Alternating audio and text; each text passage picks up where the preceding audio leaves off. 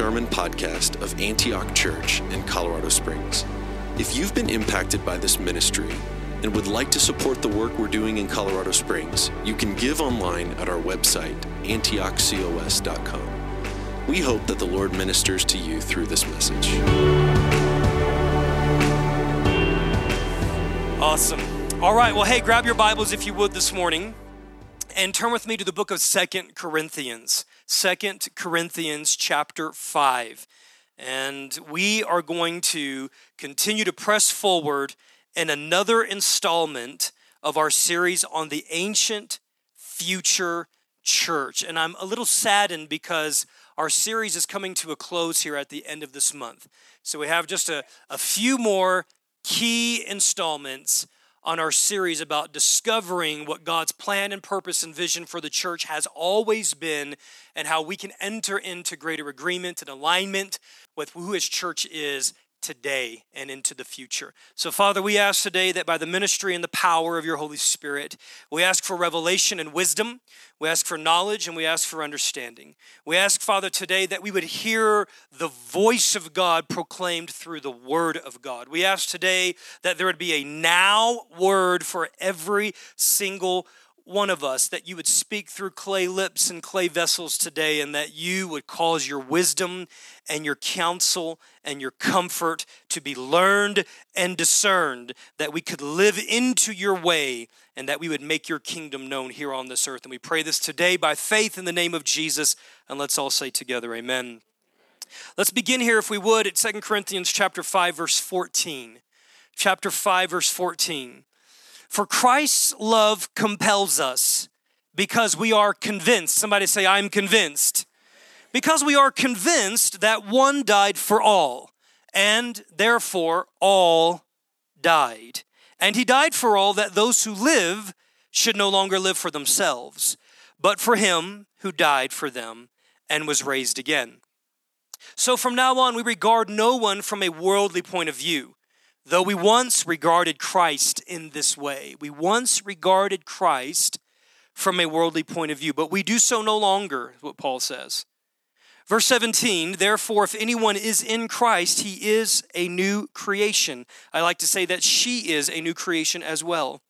The old has gone, the new has come. All of this is from God, who reconciled us to himself through Christ and has now given us the ministry of reconciliation, which is that God was reconciling the world to himself in Christ, not counting the sins of humanity against them, and that he has committed to us the message of reconciliation. Therefore, verse 20, we are Christ's ambassadors. Somebody say, I'm an ambassador. Look at somebody and say, you're an ambassador.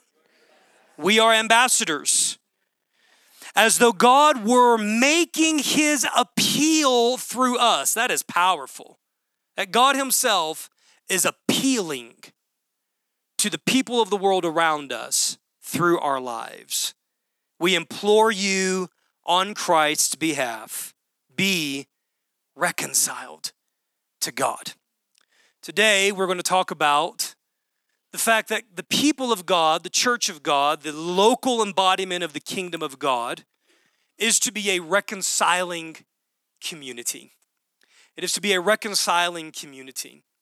And 3 weeks ago, we turned a corner in our series and we began talking about the biblical imperative of a local dynamic of God's church. That the church is not just universal, the church is also local. And it is the church where the kingdom of God is embodied and where the kingdom of God is made visible in and through the local, concrete embodiment of his church. And so what that means is, in order for God's kingdom to come to bear on the earth, there must be a group of people that are committed to God and committed to one another in order for his kingdom value and his kingdom wisdom to be seen.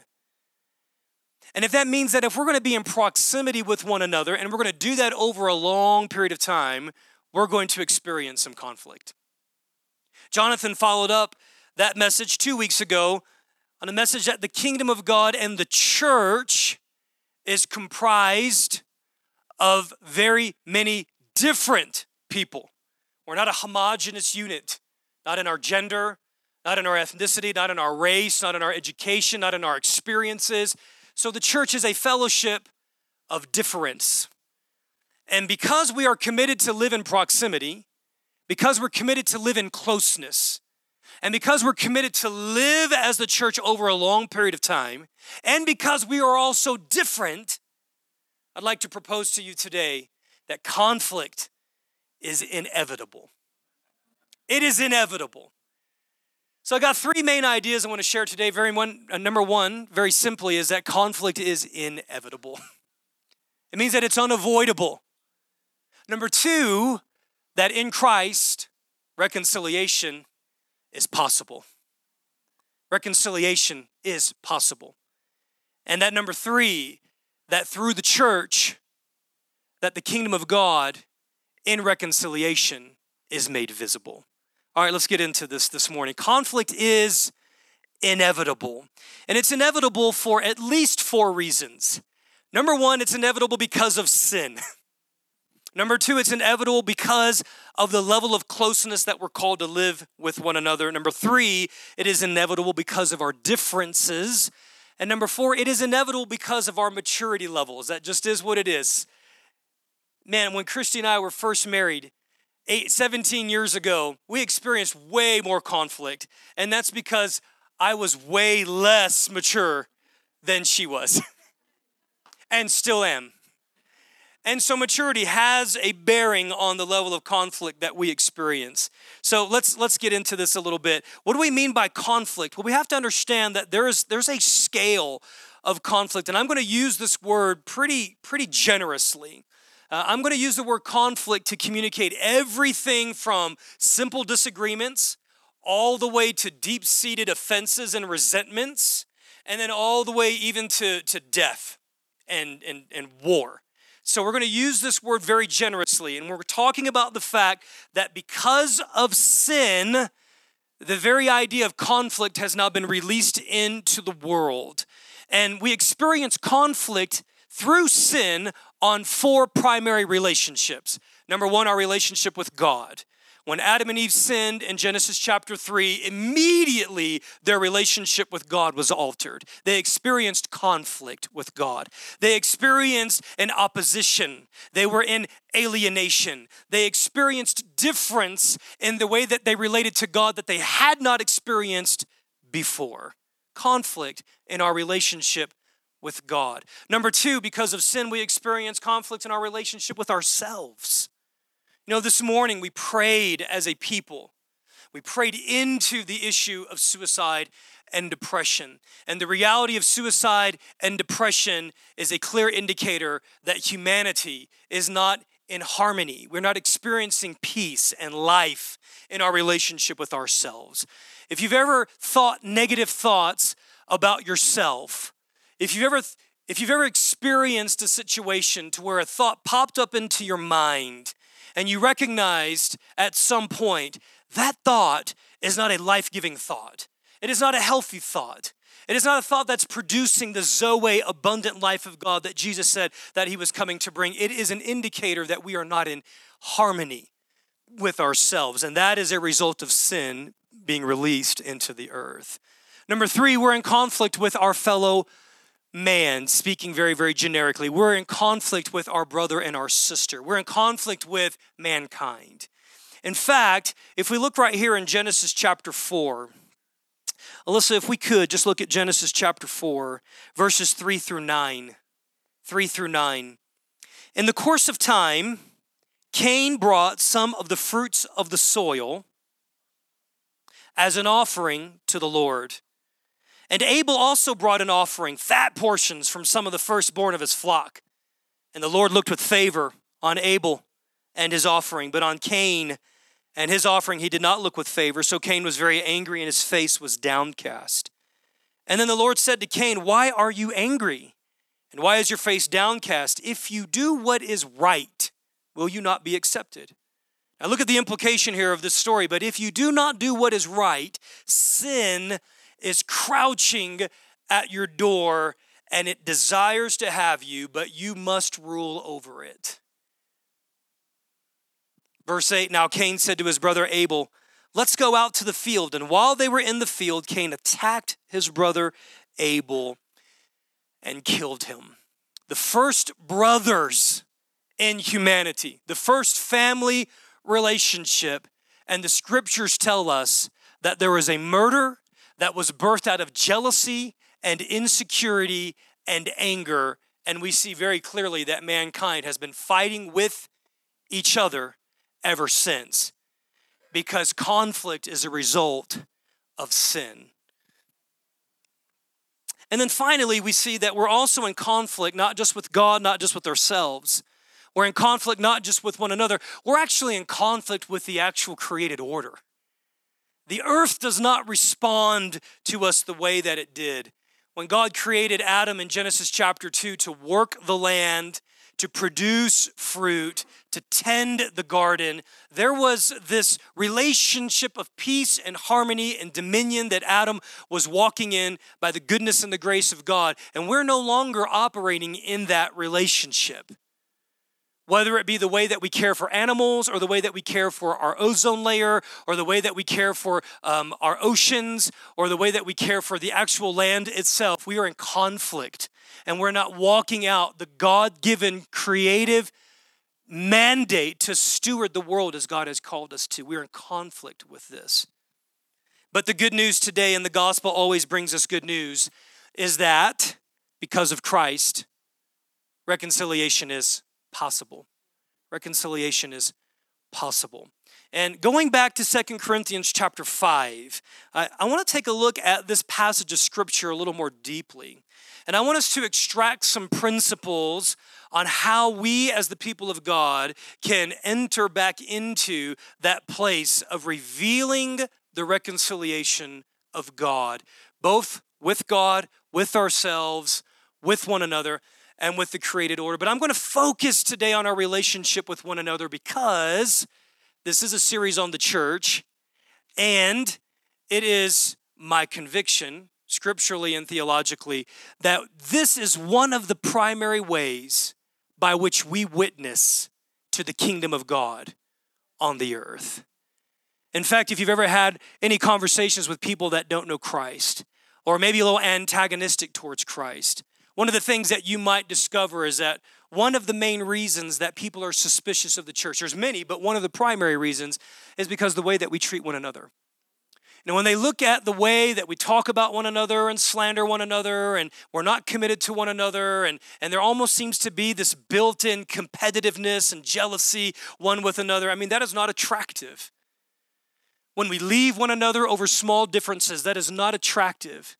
And the theory here, actually the proposal that I'd like to make is the way that we treat one another, particularly when it comes to our disagreements over the long haul of a close relationship, becomes one of the primary witnesses of the reality of the kingdom of God here on earth.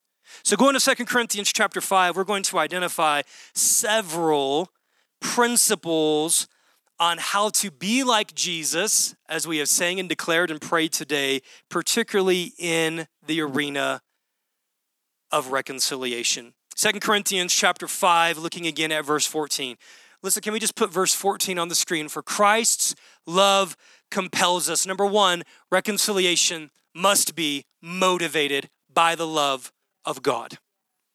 It must be fueled by the love of God. In fact, I would like to submit to you today, church, that when there is a disagreement or when there is an offense, that when unforgiveness and resentment are just breeding in our heart and in our mind, my submission to you is that by the power of the Spirit, that the love of God has the ability to overcome.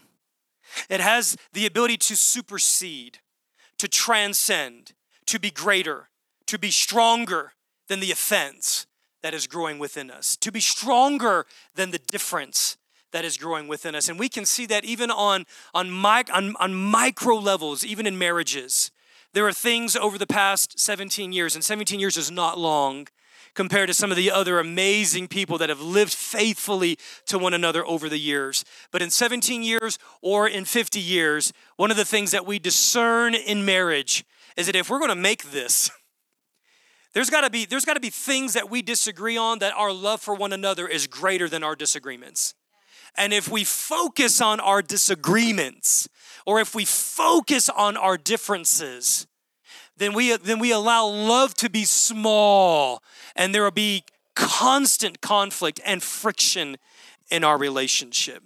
It must be motivated by love. Let's keep that verse up there. Here's the second point. True reconciliation always costs something. I want you to think about that. True reconciliation will always cost something. The ultimate reconciliation that we now have with God, we have because God sent his only Son.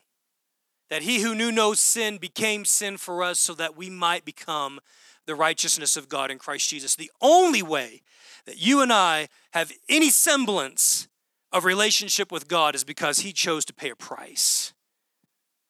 I was meditating for quite some time on this thought in Colossians chapter 1, verse 21, which says that at one point that we were alienated from God and that you and I were enemies with God. We were enemies with God. And I just thought on that over and over and over because I tend to forget the reality that at one point of my life and my journey, I was an enemy with God. I was an enemy.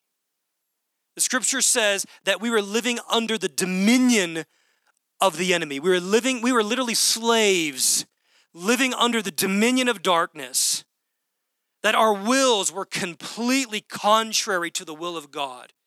We were antagonistic towards God. We were opposed to God. We weren't just separated, we were actually against him. And yet, even in that state of being enemies,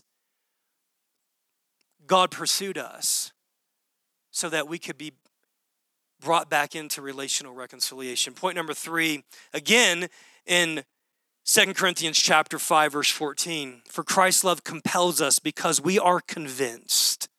We are convinced. Reconciliation requires a conviction. If reconciliation is optional, it will never happen. Because reconciliation will always cost somebody something. And so if it costs you something and it's optional, why pay such a hefty price unless you have a conviction?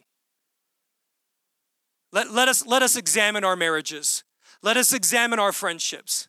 Let us examine our relationship with our neighbor. Let us examine our relationship with those that are in this room. Let us examine our relationship with the people that we work with in the yoke of our vocation. And let us really wrestle this to a place. Here's what I've discovered, guys. That for you to go through the humiliation and the humbling, for you to forgive and do the hard work of forgiveness, you got to have something that is burning and working down deep on the inside of you that says, I have a conviction of this.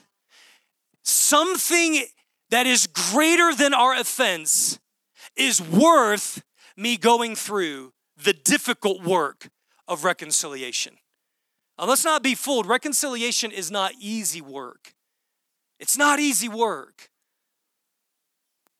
And let me also submit and suggest that when we start seeing reconciliation on a social level, whether that's people groups that are in other parts of the world, or whether that's ethnic groups that are here in our own land, or racial divisions that exist, the reality of racial divisions that exist, my proposition is that the church is missing its greatest opportunity to bring the kingdom of God to bear where there is conflict and where there is disagreement and where there is actual hatred. And it's hard work. It is not easy. Point number 4, no person or situation is beyond the grasp of God's reconciling power. Look at this. For Christ's love compels us because we are convinced that one died for all. It doesn't matter how deep the disagreement goes. It Doesn't matter how painful the offense is. Scripture tells us that there is not one person that is beyond the grasp of God's ability to reconcile. And I would even submit, particularly in the family of God. Now, we experience greater hurdles when we're dealing with the topic of reconciliation with those that don't know Christ. But for those in the family of God, Antioch, for those that have the same Holy Spirit living inside of us, yeah, I understand our worldviews and our belief systems and our value systems might be different, but we have the same Holy Spirit and the same Lord and the same blood that has washed every single one of us. And my proposal this morning, it is actually a plea, is that if there is someone in the body of Christ, they are not beyond the power of God to enter into that space and to bring reconciliation. I also am aware that true reconciliation requires both parties or all parties. And so where reconciliation may be possible, it may not be actualized. But as far as it rests on me, and as far as it rests on you, my prayer is that we would be a people that say we are going to contend, and we are going to believe, and we're going to release our faith, and we're going to humble ourselves, and we are going to intercede for reconciliation to happen in this relationship. Point number 5, look at 2 Corinthians 5, verse 15. Reconciliation requires dying to ourselves. And he died for all, that those who live should no longer live for themselves. I cannot tell you how many moments that I have been in with people, with relationships that are meaningful to me, that I definitively knew that if this relationship is going to move forward, that something in me has to die. My pride has to die, and I've got to go say sorry. My right to be offended has to die, and I have to forgive. My need to have things go my way must die. My idiosyncrasies, my personalities, there's something inside of me that I've got to be willing to offer to the Lord to die in order for the life of God to be produced in this relationship. He died for all, that those who live should no longer live for themselves. And here's what I know, that as long as we're holding on to something of ourselves, and we allow that thing to be greater than reconciliation in the relationship, reconciliation will never happen. It will not happen. Point number 6,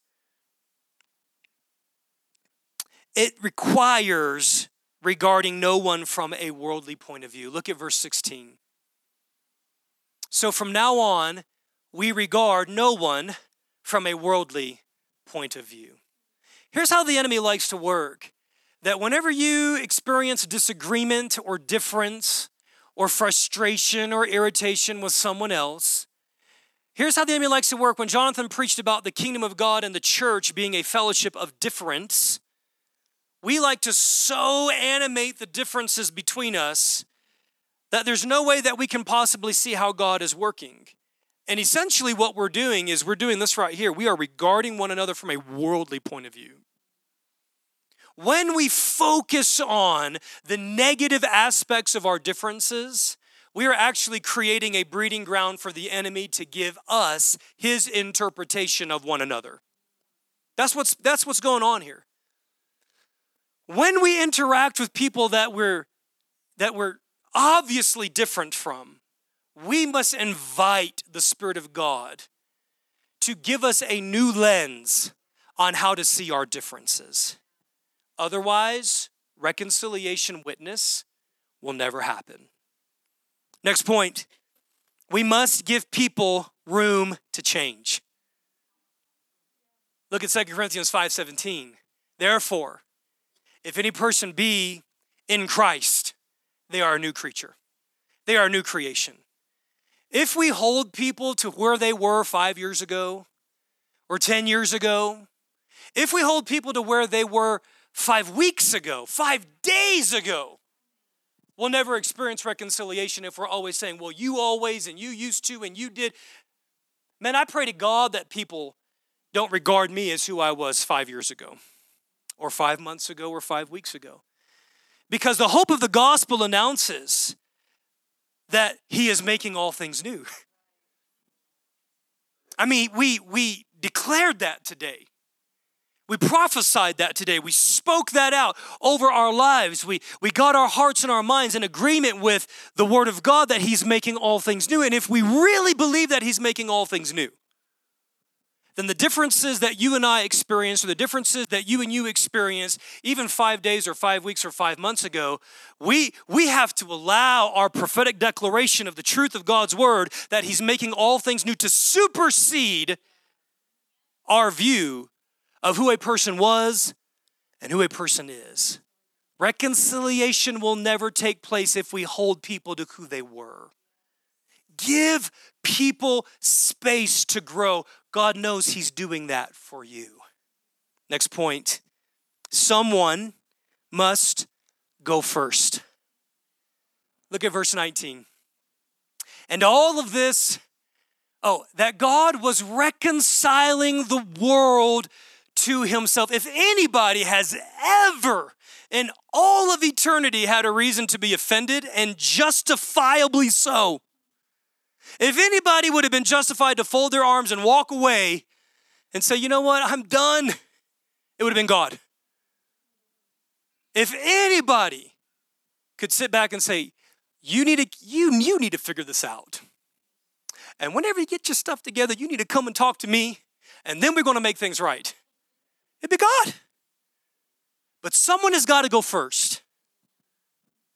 And sometimes someone's got to go first and second and third and fourth and fifth. Someone's got to go first multiple times in order to see the kingdom of God come to bear in our relationships.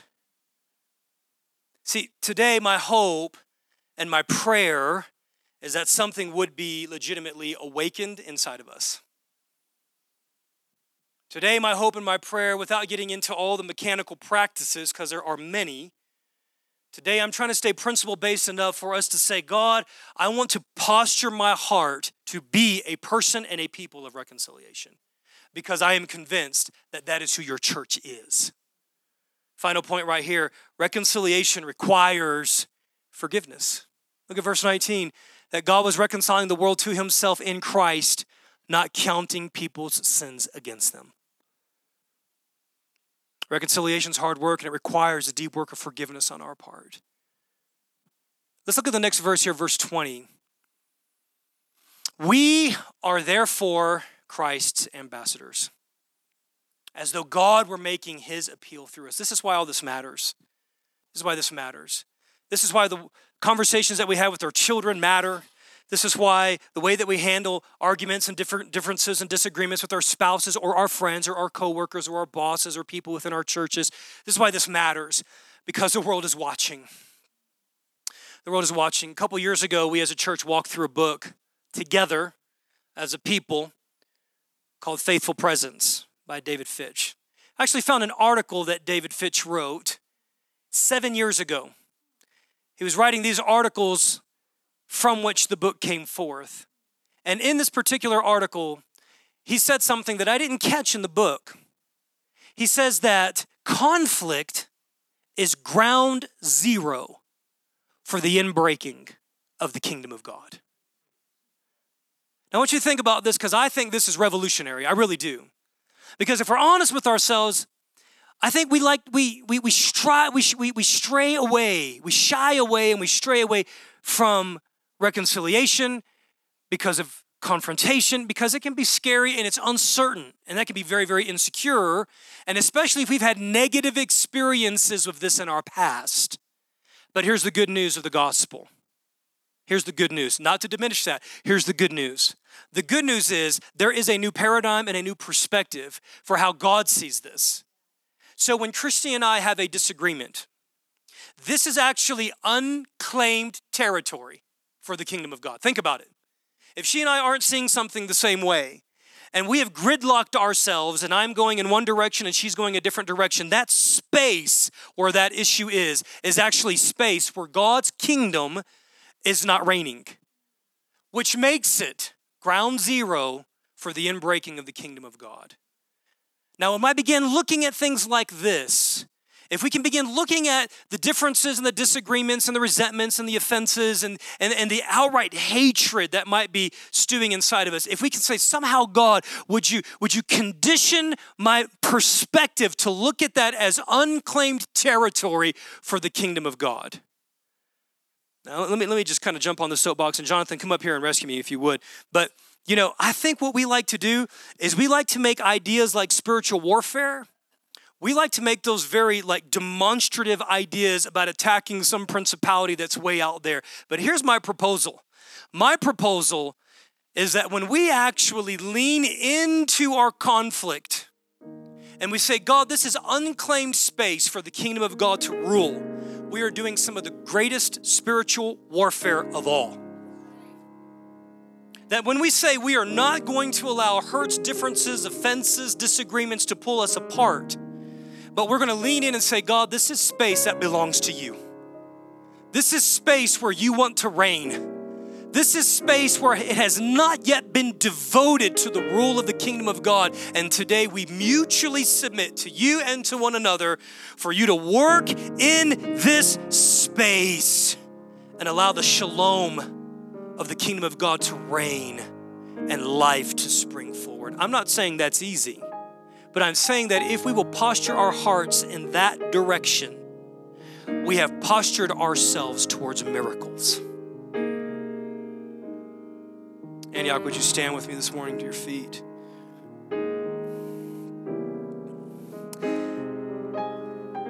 I love the prophetic picture of the table. Because at this table, despite differences, despite disagreements, despite sin, despite different personalities, God says, I can be present in the space where you are not together. And the table is actually a prophetic picture and symbol and proclamation that where there is estrangement, that God can and will and desires to bring reconciliation. Now, I'm going to actually just pause here for a moment and allow the Holy Spirit of God to just hover over our hearts and our minds and to bring to our attention any person or any situation where He might be inviting us to be the first. Holy Spirit, we submit to you today. And we ask that you would help us to be sensitive and to be tender and courageous and willing and faithful and obedient to cause the reconciliation of your kingdom to come to bear on the earth. Speak to us, prod us, nudge us. And if it's not now, Spirit of God, by the grace of God, we are asking that in our future, when we experience conflict, because it is unavoidable, that we would approach this conflict in humility and faith and grace, and we would expect to see the kingdom of God come to bear in the unclaimed territory of conflict in our relationships. We pray these things today in faith in Christ's name. Antioch, I'd like to invite you to come to the table of the Lord on the night where Christ was betrayed. He had a meal with his closest friends, and that meal was actually a meal that was brought into their present from their past.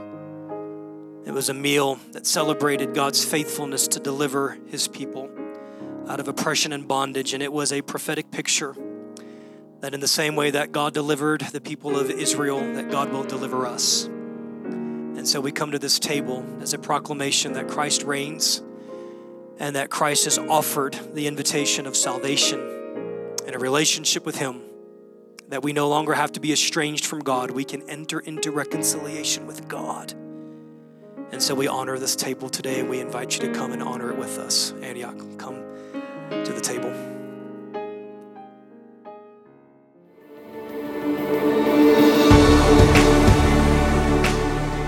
Thank you for listening to the Antioch Church Sermon of the Week. For more information about us, visit antiochcos.com.